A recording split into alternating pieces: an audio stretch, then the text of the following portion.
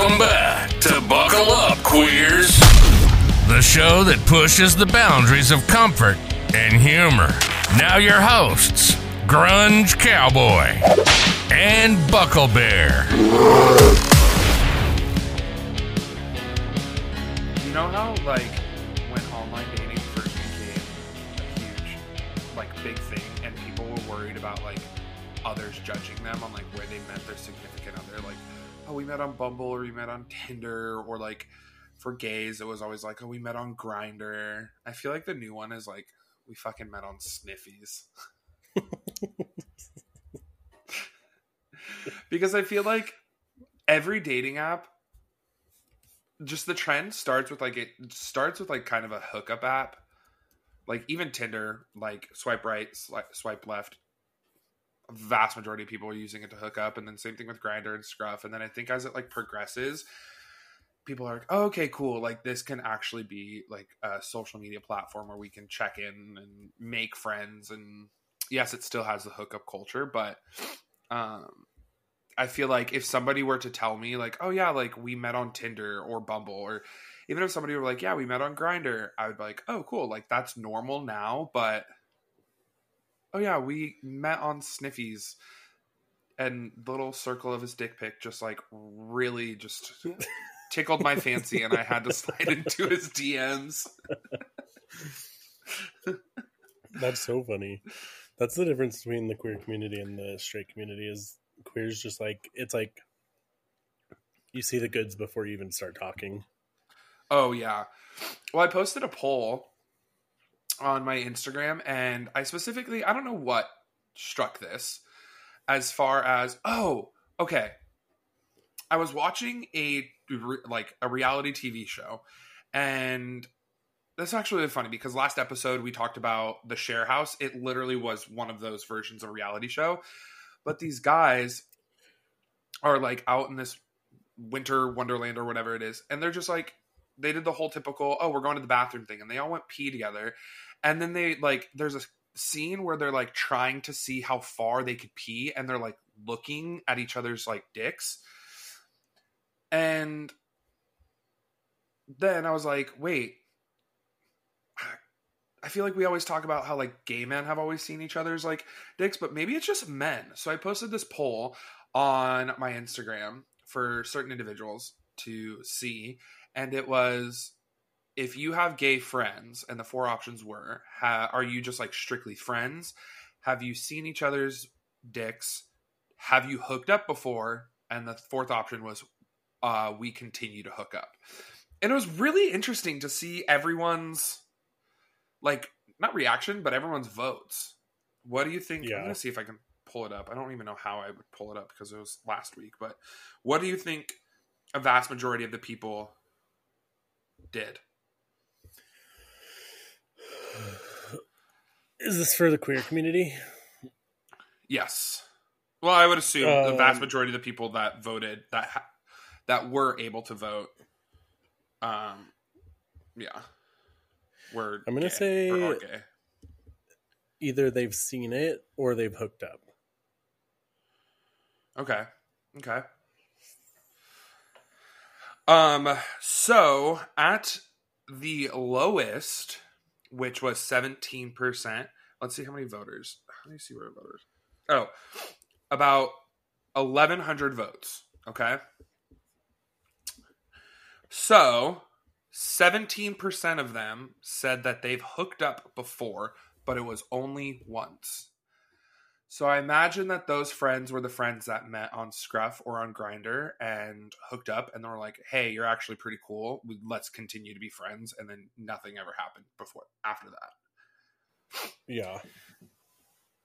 The second lowest at 22% was that they were just strictly friends. So I didn't go into detail because obviously you can't on these Instagram polls, but I hope that people were just like, we're strictly friends. We've never seen each other naked. We've never hooked up. We've never flirted, whatever it may be.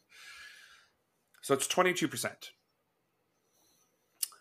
Coming in second at 25%, we hook up all the time. So 25% of gays are hooking up on the reg, and they're still friends. Good for them. And then the highest at 36% is that they've seen each other's dicks. Not bad. Kind of what Yeah. definitely kind of checks out. It's like what I would expect. Yeah. Love that for you. I would agree. I think that is a very good poll. Sorry, Ruby. She's coming for you. Every single fucking episode, I'm like, okay, cool. I'm not going to fuck up. And then I say some stupid shit like buying a hot plate versus a freaking propane stove. Whatever. I never claimed to be good in vocabulary. Well, you're definitely not. So it's good that you're not Delulu in that situation. Yeah. What if I You thought you were like so smart. I'm smart in other categories, just not fucking English. Categories. Subjects. No, I guess, but I'm not in school, so I don't say subjects anymore. Well, you were referencing school, so you would use subjects. All right, do you have some other shit you want to talk about? Stupid ass. Let's play a different it's episode 20. It's the final episode of season 1. The final episode of the year. We've made it 20 weeks together without breaking up and killing each other and Beyonceing this shit. 20 weeks? We've been doing this for 5 months, right? Yeah. Holy shit. We've talked about it a little bit, but I think both when we first started this podcast, I think both you and I were like wanting to always do a podcast, but we just never could kind of figure out as far as like what our niche would be. And then we started talking about it. And then the more it started, kind of low-key started as a joke. Mm-hmm. And then it was like, wait, are we actually fucking doing this? And then we fully did it. We fully dove in, bought the mics, did the research, and which is kind of funny because I feel like any project that I do, I want it to do really, really, really well. So I like try and do all the research, and then I eventually just like discourage myself from doing it because I'm like, oh, if I can't do it the best, then I'm not going to do it at all. And I feel like this one, like you and I found the perfect balance between like, let's just fucking do it. Like if we get 3 listeners, it's okay. Like we went into this project dedicated towards each other and dedicated towards the project, but also not with the expectation of like, you know, having hundreds of thousands of listeners. And so I think that that's what keeps me to continue to do this, is because 1, it is fun talking with you every single week. I thoroughly enjoy it. And 2, it's just nice to have like an outlet to just express frustrations or laugh and have fun. And so I appreciate this last season 1. It's been so great. It's been such an honor linking up with you every single week. Oh fuck.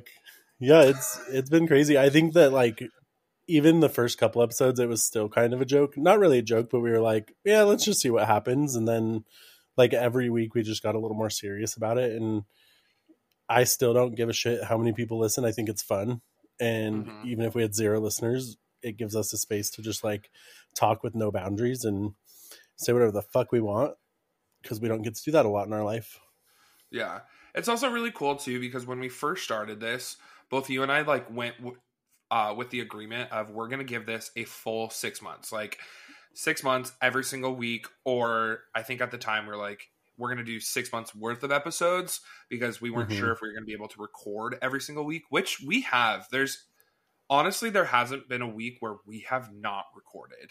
It may have fallen on a different day, but we've recorded every single week for the last 20 weeks, which is crazy. Huge accomplishment. Yeah. That's a huge accomplishment for both of us, because we're both pretty busy, and like with me traveling so much and never knowing where I'm going to be on what day, it's been great. And we're both pretty flexible with scheduling, which is nice. And it could have been very easy for us to not record a couple of times and no matter how late it was or how challenging it was, we just wanted to be here for the Heathers and let them hear our beautiful voices and laugh with us. Yeah. It's been, if you've started listening from episode 1 all the way until episode 20, 1, fucking love ya. 2, you have also been through this journey where we have gone through trials of like what we wanted to have our podcast be, if we wanted to come with every single episode having a subject, to 2 or 3 episodes or it was just us rambling, to our first 3 episodes not having any sort of intro, to us introducing an intro, and then we introduced certain segments. And so we are still trying to like figure out our craft and figure out what we wanted this podcast to be. And I'm super excited because moving into season 2, we definitely have created a flow, and both you and I have come to like such a good agreement of what we want this podcast to be and how we want it to be portrayed and how we want our Heathers to listen to it. So super cool. We have some pretty exciting things coming in season 2 that we have been working on. I know I talked about this last episode, but I am stoked for the Heathers to see and hear the new stuff that's coming down the pipeline. We cannot freaking wait for that. It's so exciting. We're both so geeked about it. And just to like reiterate what you said, like if you made it through the first probably like 3 to 5 episodes and you're still here, thank you. Because those episodes were, I haven't listened to them since I edited them. So they're probably so fucking bad. And I definitely like, as I edit them every week, I just like really appreciate how far we've come together. And it's just so cute and exciting. And I'm really excited for season 2 and what we're dropping and doing and getting crazy and all that. We are going to take a 2-week break, which is exciting. Just for us to get some organization done, let you guys enjoy the holidays. So there will be a 2-week break between episodes. This will be the last episode for 2 weeks. But don't worry, we'll be back. And when we come back, it's going to be bigger and better than ever. And there's fun little surprises for everyone. And that's all I can say. There is. It's going to be so fucking exciting. It's kind of funny. I feel like our first couple episodes were just driven by pure excitement that we had a podcast, and then episodes after that were like, oh my god, wait, we have a podcast. Oh shit, we actually have to come prepared with content. And then there was some just weird random episodes where we were committed to the craft and we showed up and we just like, let's just ramble and let's just talk. And then there was a little hiccup. And then I feel like after that, we needed that little hiccup to just kind of really decide where we wanted to go with this podcast. And I'm thrilled that we had that. And so, actually, technically this would be our 21st episode that we've ever recorded, because I forget what episode it was, but we had a full on episode and never downloaded. Well, yours didn't. It was just me talking to myself for a fucking hour and a half. I don't even know what we could do with that audio, because I was like, oh, maybe it would be kind of cool to like pick from that or something like that, like do something fun and special, but there's no way. Like there's nothing. This is a conversation based podcast and it would just be half the conversation. So yeah, here we are, episode 20. I'm super curious. We had somebody write in and ask a question, and I'm curious to hear your thoughts on this. What are your thoughts on dating older men, and how do you navigate that? Okay. I wouldn't say strictly, but I am very attracted to older men. And when I think about who I want in a relationship, it seems to always gravitate towards older men. And the only couple of men in my life that I have dated or have been, I would not say any form of relationship. Dated is loose, but they have been older men, and I feel like if I didn't date those two and they were on polar opposite sides of what I wanted, I wouldn't have this advice. But I'm going to share some advice that like what not to do coming into it. And so my first older man that I dated, I felt like I was dating a father. I felt like I would give him a phone call and I would complain or I would vent, and he would always come with some sort of advice on what I should do. And as much as I appreciated that, there are certain people in your life that you just call just to vent. You're like, hey, I don't need any advice. I don't need your opinion. I just need to vent. And I need you to be on my side. Like, I could be totally in the wrong about this, but I just need you to tell me that the other person is crazier than I am. And so that was kind of the downfall of that relationship, where I felt like more so an uncle or like a mentor rather than a partner. And so moving into it, the next one, I was like, okay, cool. I'm going to pick those red flags right away. And I went in with the predetermined mindset of, if he starts acting like a father figure, I'm out.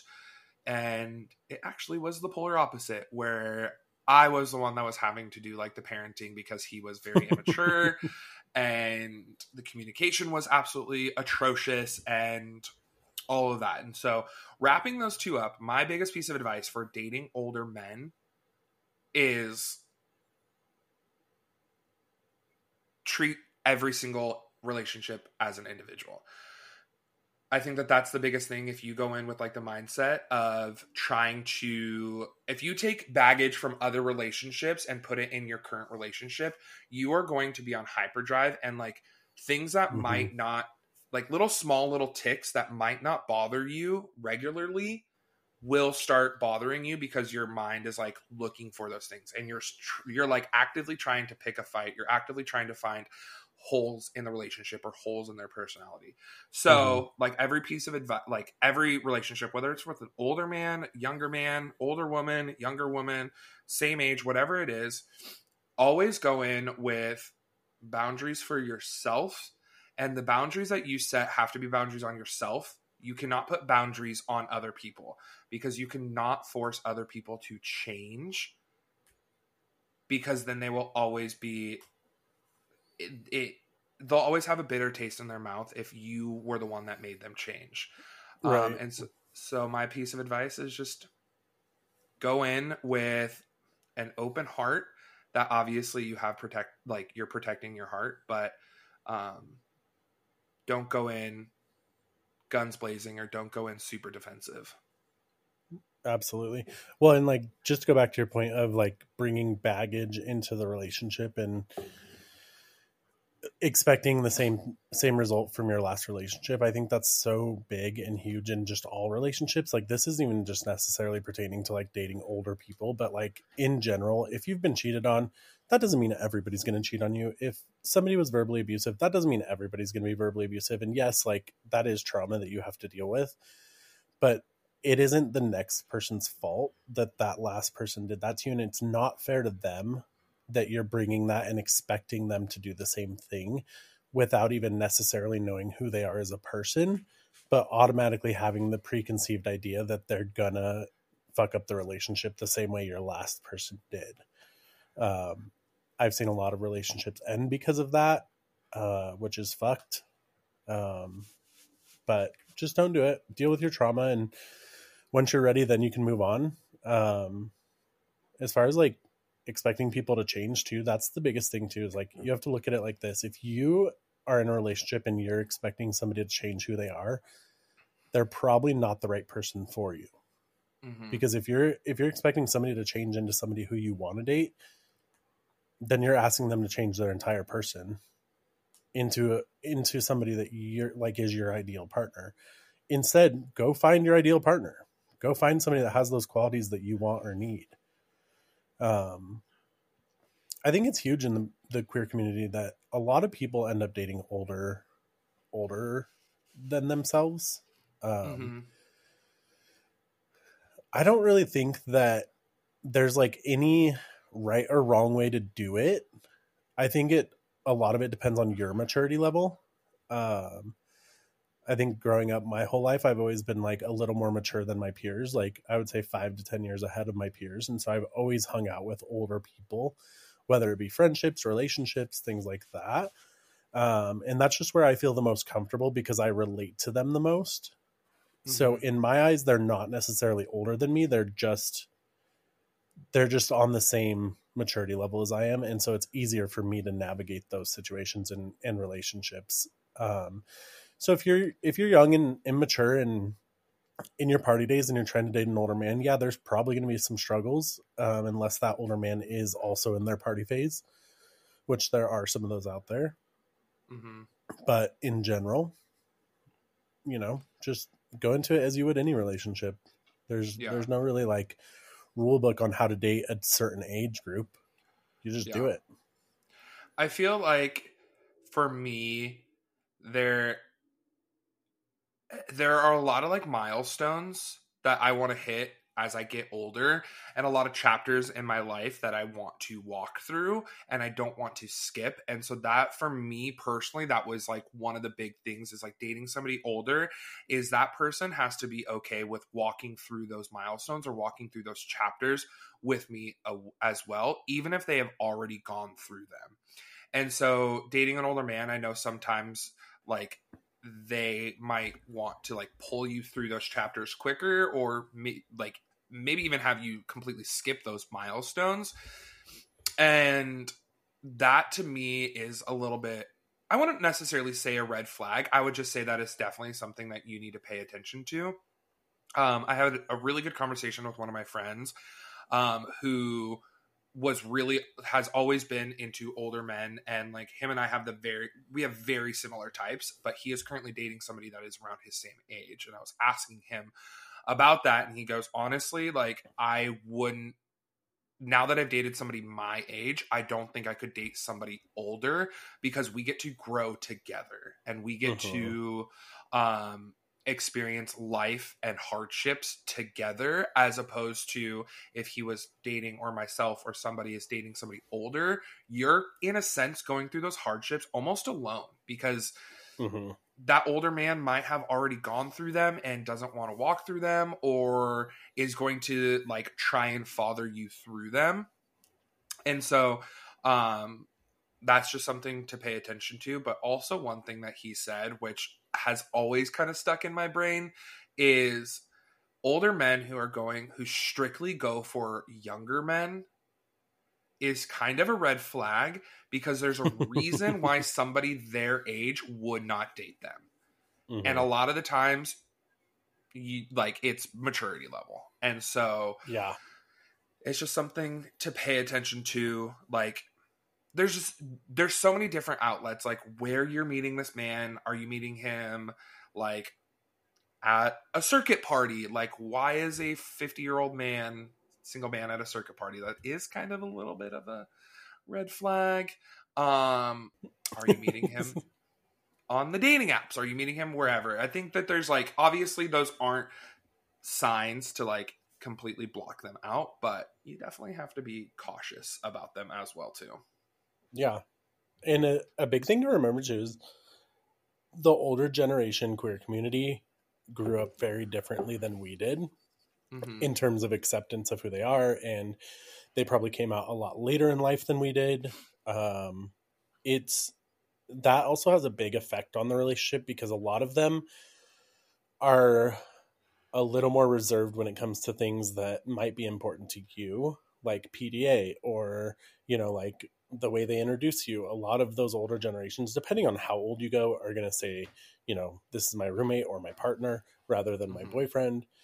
So I think it just like also really depends on your morals, your values, what you expect from a partner. Because if you want somebody that's going to hold your hand walking down the street, chances are a 50-year-old man's not going to do that. They're still like learning and navigating how to be queer in the world without judgment, because they have a lot of trauma. And not all of them, obviously this is subject to the person and the individual, but I would say a good majority of the older generation gay men do struggle with that a lot. So for the individual, the Heather who asked about dating older men, I think just to kind of sum it up is go into the relationship knowing exactly what you want in a relationship, in a partner, and making sure that you're establishing those clear boundaries as well as clear communication and what you need in order to be successful and happy in the relationship. And if he wants to, I think I kind of want to go back a little bit on what we said about changing, because I think every single person stepping into a relationship does change slightly, but it is because they want to. And if they wanted to, they would. And so you're not completely changing their whole entire personality, making them do a 180. It's like small little things that you are asking them to change about themselves because that's what makes you happy and they want to make you happy. But on the counter of that too, that also means that you have to change some things about yourself. Not core memories, not core values, nothing to the core. It's just the small little things that you are slightly tweaking to make your partner happier, because it is a 50-50 relationship and you do need to meet halfway. And so if one person is changing everything about themselves or is the only person tweaking themselves, that's also a big red flag, which I have seen a lot of like older gentlemen trying to tweak and change the younger person in the relationship. So just be aware. Also keep your friends closer. I can't stand it when people, I can't stand it. That's a bad word. I don't know what word I want to use, but I hate it when people get in a relationship and they just exile everybody else in their life. So counter this. This is if you're dating an older man or you're stepping into any form of relationship, is keep your friends close, because they're going to be the ones that will like tell you like, hey, you are changing a lot for this person. Are they doing it too? Like, are you guys both changing yourselves in a good way? So a good way to look at it too is like, we're all constantly changing, but there's a difference between changing and like growing. And I think in a relationship, you grow more so than change, because you're investing your time and your life into another person, and you guys should grow lateral together rather than one of you's growing, one of you's not, one of you's like making leaps and the other one's just like staying at the starting line watching you go, you know, like that. I think that's the biggest difference. Whereas like changing in my brain is like, oh, I used to go out every Thursday night to get dinner and drinks with my friends, and now I don't do that because my significant other doesn't want me to. Like, that's a change, and that's like not a good change. That's usually like an unhealthy boundary setup. Obviously, when you start in a new relationship, it's fresh and exciting, and so you want to spend as much time with that person as possible. But if your significant other can't integrate into your friends, then he's probably not the right person for you, because your friends are the people that you connect with the most. Yeah. Wow. Look at us just giving great life advice. I know. What the heck? We're so smart. I would just like to say, for the Heathers that have just random questions, we love answering them on the pod. Even if you have a question that you don't necessarily want us to address on the pod, you can always slide into our DMs, and we would love to chat. You can also do it on Spotify and leave a comment that way. Whatever it is, we love asking your questions. It brings content to the pod, and honestly, it's a lot easier for us too, because if we can answer those questions, then we don't have to come up with other stuff to talk about. The lazy podcast host. It's coming towards the end of the year. Episode 20. My brain, my creative juices are... There's a dam somewhere. Well, there's been a dam for a while. Okay. I have a little bit... So last week, we talked about fucking in the Senate. We definitely teeter-tottered on the politics of things. This week, I want to ask a question. And what do Minnesota, New Hampshire, Colorado, and Michigan all have in common? I want to say that I know the answer, but I also don't know if I do, because I stay out of the media a lot. But I did see last night and this morning that Trump is no longer eligible to run for president. From my understanding, he is still eligible, but these 4 states are refusing to put him on the ballot. And also in Colorado, if somebody writes his name in, it will just be a burn vote. Like these states are sticking up for it. They're like, no, like he broke the law. Like, we're not putting him on our ballot. So I just wanted to pop that in there as far as it. This is not a political podcast, but I think if you have made it to episode 20, you know where both of us lie when it comes to certain things. And I'm just so fucking happy. You live in a great state, my friend. You live in a great state. We do love Colorado. She's crushing it. Unfortunately, the state you live in is probably the opposite, where they're going to double put him on the ballot. Probably.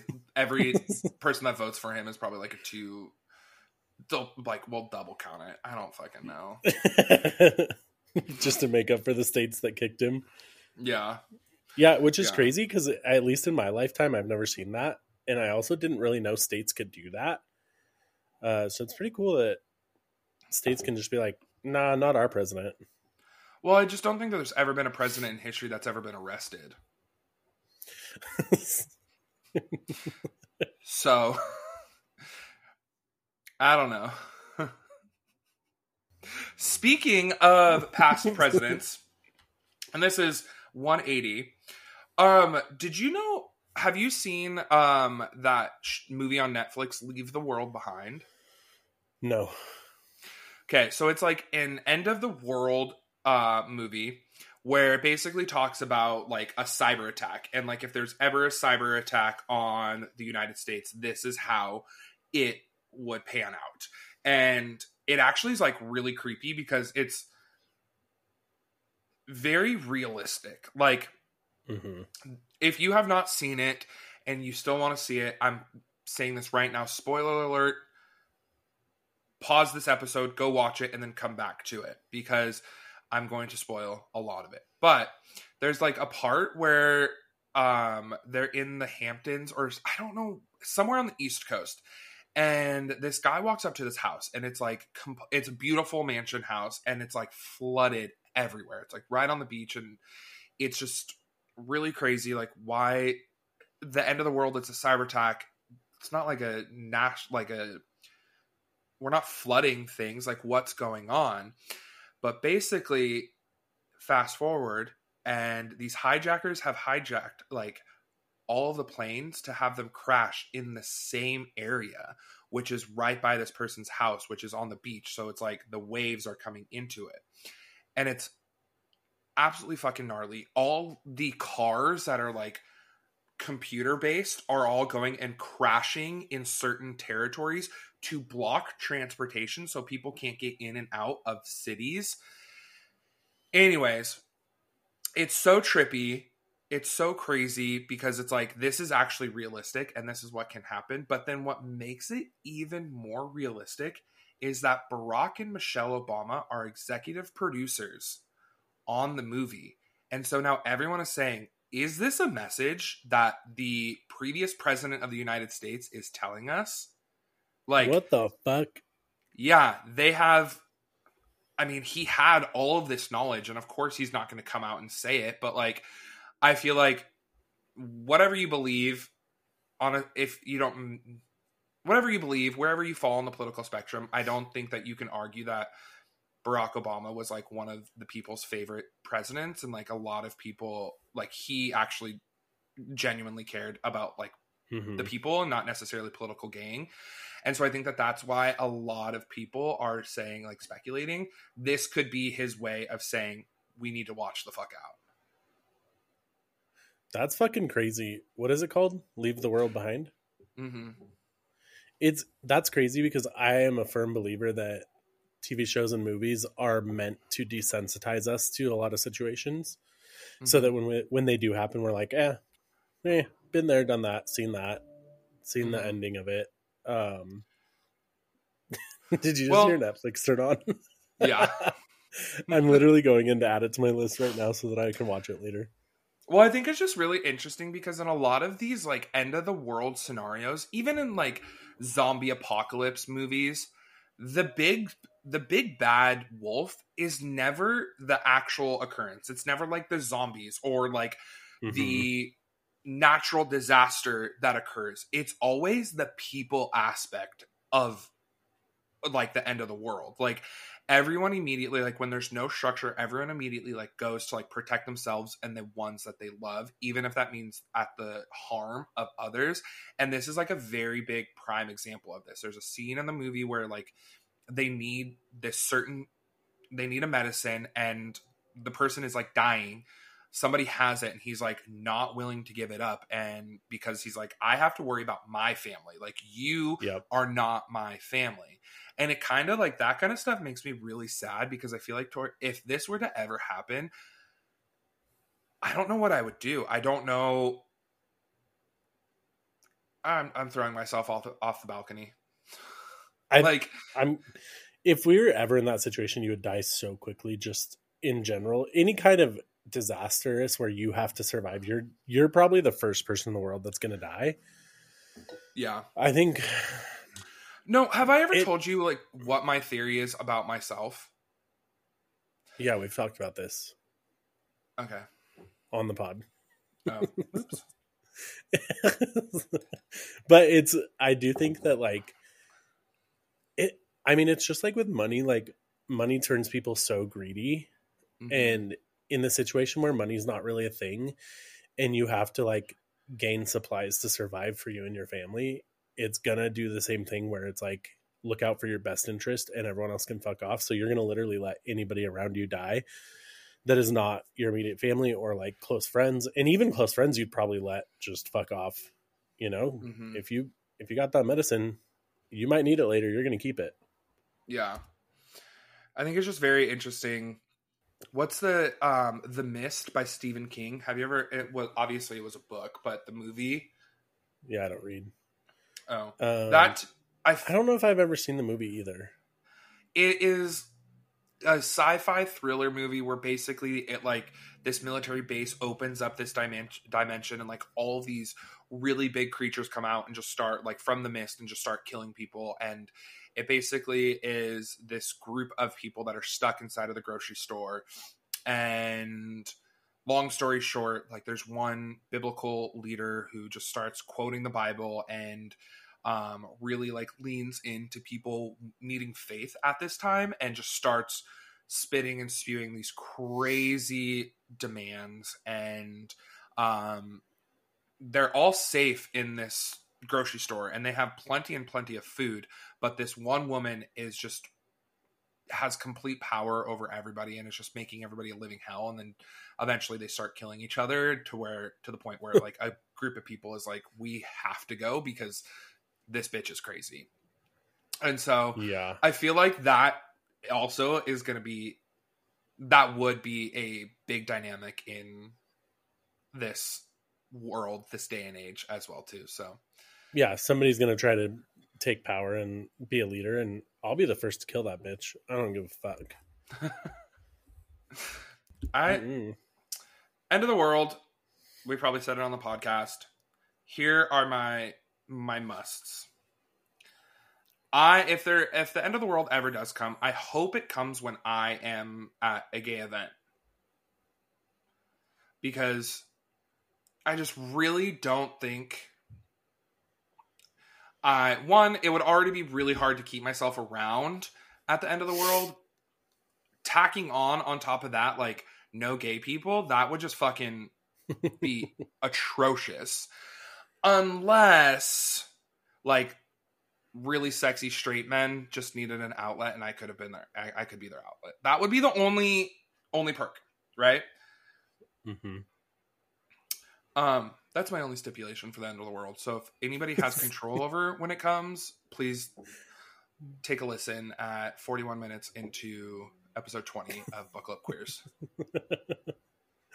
That's probably the first thing they're going to do. Probably. When the world ends, is they're going to throw on Buckle Up Queers and say, how do I fix this? Yeah. Absolutely. This will be the only podcast that survives. That's true. We're ruthless. I don't give a fuck. Do you think that, because I know that I forget what they're called, like the seed bank, you know, that's in like Antarctica where they're taking like seeds from every plant, and then anything that's like there's like published, 3 of those around the world. Yeah, but they're also like taking published works of art and they're putting them into like time capsules. Do you think Buckle Up Queers, because it's published on Spotify, is in that time capsule? So like 600 years from now, when somebody wants to listen to some vintage shit, they're listening to a podcast, and it's somebody definitely keeps it on a USB drive and puts it in there. I like to think so. It helps me sleep at night. No, they definitely do.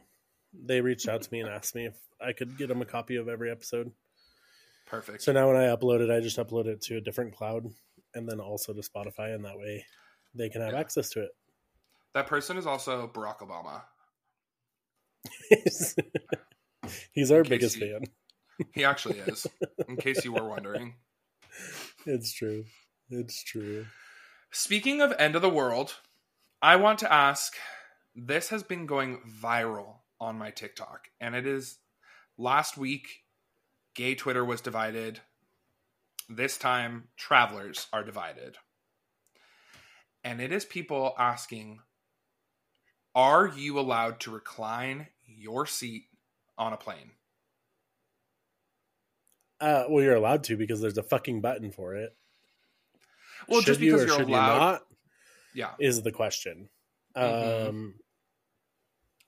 think my honest answer is I think that it depends on the airplane. There are certain models of airplanes where when people recline the seat, it doesn't affect the person behind them in any way, shape, or form. But I would say the majority of airplanes, when you recline the seat, it is going to jam my kneecaps into my fucking thighs. So I think spatial awareness is a big one on that. If I have a child sitting behind me, I'm going to recline my seat with no qualms. If I have a 6'3" man behind me, I'm not going to recline my seat because, let's be honest, reclining airplane seats does nothing. It does not make the seat more comfortable. Yeah. If anything, it makes it less comfortable.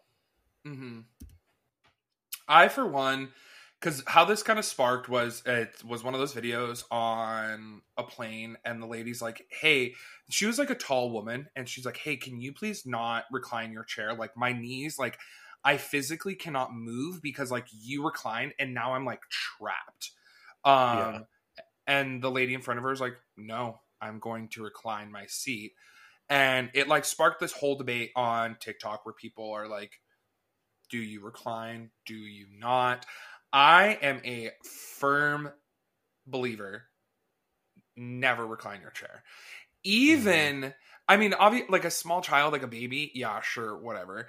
But even if it's somebody who is like shorter, like under 5'6", I'm still not reclining my chair because I do agree with you. What the fuck does it do? It doesn't do anything. It's like an extra 3 inches that you can sit back. Like that doesn't do anything. So I'm on the side of don't ever fucking recline your seat. New planes that are coming into production should just take that feature off so we're not dividing our country even more than it already is. It's well, there's a video of like a prototype of airplane seats that's going around the world. I don't know how realistic it is. I would really love for somebody to just pull the trigger and make it happen, but it's where the seats are stacked. So there's like a second level of seats and then one below it. And so like you can fully lay your seat down and it doesn't affect anybody around you. It also just gives you the most ample amount of leg room possible on a plane, but without taking the amount of seats away. So why are we not doing that? Mr. United Airlines, why are we not doing this? I know exactly that video that you're talking about because I also saw it. Or there's also one where like the seats are like it's like still a row, but they're angled differently. Where it's like it fits just as many people, but like you have way more room. It's, yeah, I don't understand who, like, the plane was invented, like, when I say plane, I mean, like, the big jets that we all fly on was invented, like, over 40, 50 years ago. Why has the design of a plane internally not changed? Yeah, it has, but it's gotten worse. Like, they're adding more seats. They're squishing the seats closer together. It's just, they're trying to capitalize on the amount of people they can fit on the plane rather than making it a good environment for the people flying. Mm-hmm. Which I think, like, if you created a good, comfortable environment for people to fly, they're going to fly more often. Yeah. Well, I feel like a lot of the times, like, when it comes to, like, flights or, like, airlines and airplanes, I feel like they kind of work with the idea of, what else are you going to do? Like, you have to fly. Like, you're going to drive, like, across the country and take up, like, 6 days, as opposed to, like, you can do it in one. But I just don't think that there's an airline that is, like, competing, because all the planes are the same. Like, there's just not an airline that is doing anything differently. Which we need. We need an airline that's pro comfort, pro big boy, pro big girl. Mm-hmm. Like, I don't know who they think is flying, but it's not a bunch of fucking skinny twinks all the time. Yeah. So, dumb bitches. 2024 is going to be the year for big boy planes. Yeah, it is. I'll invent it myself. Yeah. Or to just completely avoid the whole idea of seats reclining, you could just sit in the exit row. That's true. Which I usually do. Same. And no one ever argues with me, because they see and they're like, oh yeah, he 100% needs that extra legroom. 100%. We love those flight attendants that look out for the passengers. Yeah. They're the best. Absolutely.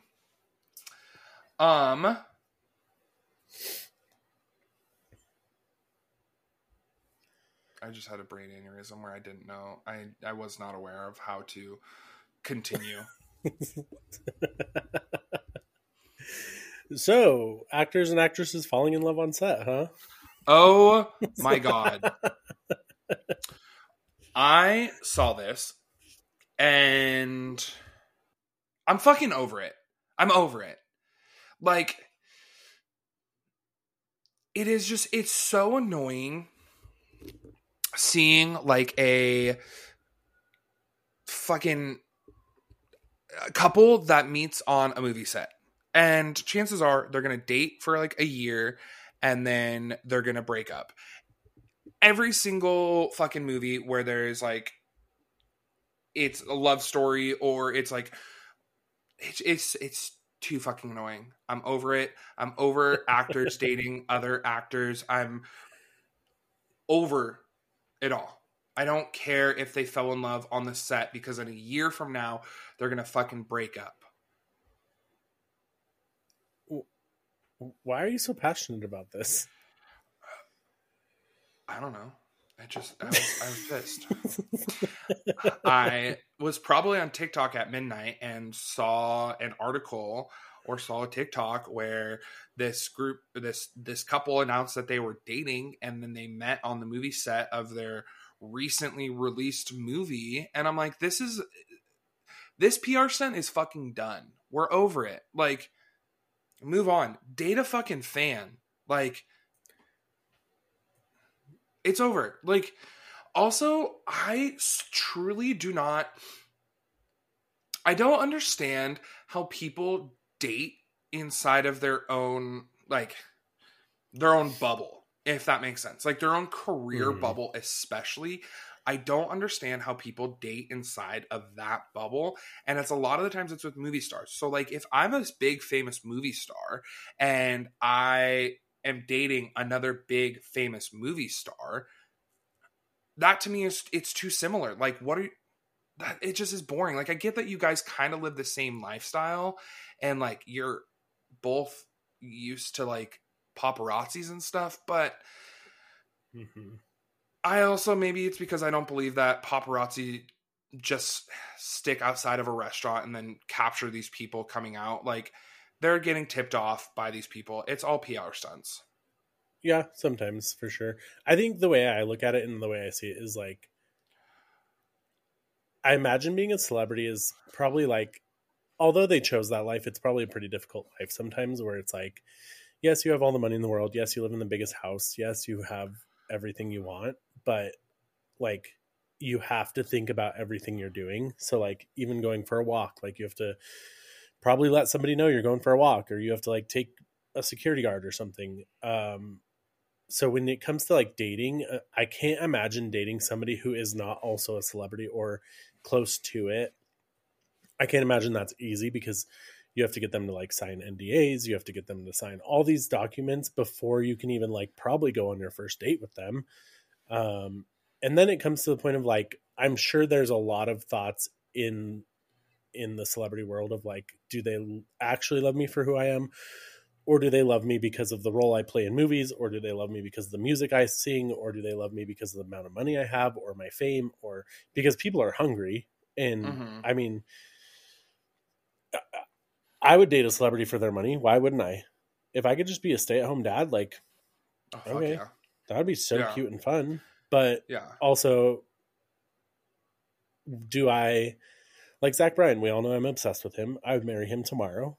But if I actually got to know him, would I like him as a person? Or would I just still continue to date him because of the idea of him in my head, that he's just like this god that can do no wrong. He's perfect. He has the most angelic voice on the planet. You know, like, where do you separate those things? And like, people feel like they know celebrities on a personal level. That's why people cry when they die. That's why people get upset when something weird happens. But at the end of the day, like, you don't know who those people are or how they are outside of these roles they play. So I'd imagine that's why most people who have any kind of public are in the public eye in any way are dating within their own realm. Yeah. I agree to a certain extent, but also at the same time, I think that we have like grown up with just paparazzi, like, not you and I, like, paparazzi, but what we've seen through celebrities has been through like paparazzi's eyes. And so I think that we have this like misperception that they're like consistently and constantly being followed. And like, don't get me wrong, like, they going out in public definitely is like different than if you and I were to just go to a random coffee shop. But I have to think to like two of the most famous and powerful women in our country, if not the world, also went on like year hiatus where we didn't see them at all. We didn't hear about them. Like Beyonce, I can guarantee you for the years that she was on a hiatus, she wasn't just sitting in her house. She was out and about. Like, she went and did things, and like, but we didn't hear about it.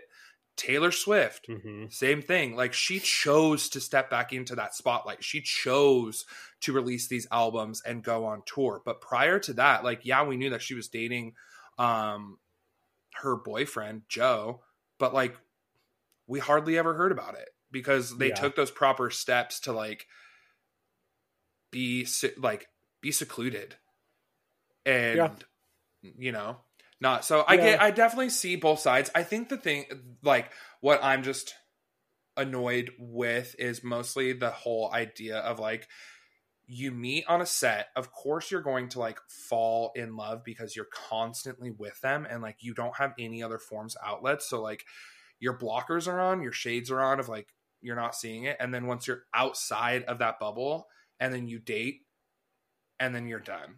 And then it's like, oh my God, it's just, it's a lot. Like, I think we're kicking it back to the trends of 2024. I would like to stop seeing celebrity couples. Yeah, I can see it. I don't know. I would be very curious to like talk to a celebrity one day about that and just like actually understand what their life is like, because even when they do these documentaries, like last week we talked about Paris Hilton's show Paris in Love, and she's only going to show you what she wants you to see. But I would be very curious to know what a daily life looks like in the form of a celebrity, in terms of like, not what they do for work, but just like do you just go get in your car and drive to the gas station to get a snack? Or do you have to send somebody? Or do you have to, like, if you want to go to, you know, like in Paris's show, she goes to a Party City and she spends like $900 there. And she's just like walking around. She has sunglasses and a hood on. Mm-hmm. But I feel like if you saw Paris Hilton with sunglasses and a hood on, you would still know it was her. Yeah. So did they close down the store? Because there wasn't a lot of other people in the store. So like, I guess it also depends on like your celebrity status and how famous you are. Because somebody like Paris Hilton, who's very, very, very well known throughout all communities, versus somebody like Zach Bryan, who's only known in a certain niche community. Like, people know his name, but very few people would probably recognize him on the streets, you know? Yeah.